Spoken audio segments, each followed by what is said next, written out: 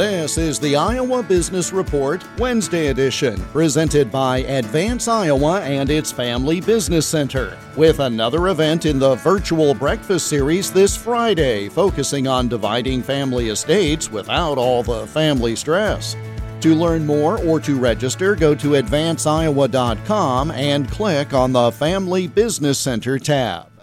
Last week, the president announced OSHA would enforce a vaccine mandate for private businesses with 100 or more employees. But that's not going to be easy, according to financial journalist Jordan Goodman of MoneyAnswers.com.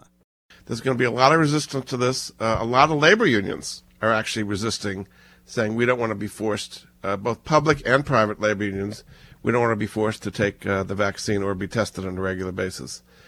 Even in the best of all circumstances, if everybody was completely cooperative, which they're not going to be, it might be a year before this actually had an impact. Because to get the OSHA regulations out, you've got a comment period.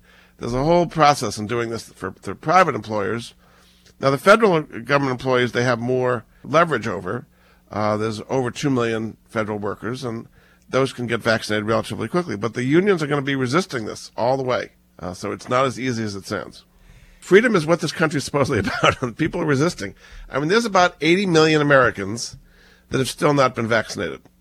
And Jordan Goodman notes that simply getting an OSHA rule passed and in place may take a matter of months. The Iowa Business Report is presented by Advance Iowa and its Family Business Center, helping family businesses thrive through dialogue and networking. Go to advanceiowa.com and click on the Family Business Center tab. I'm Jeff Stein for the Iowa Business Report.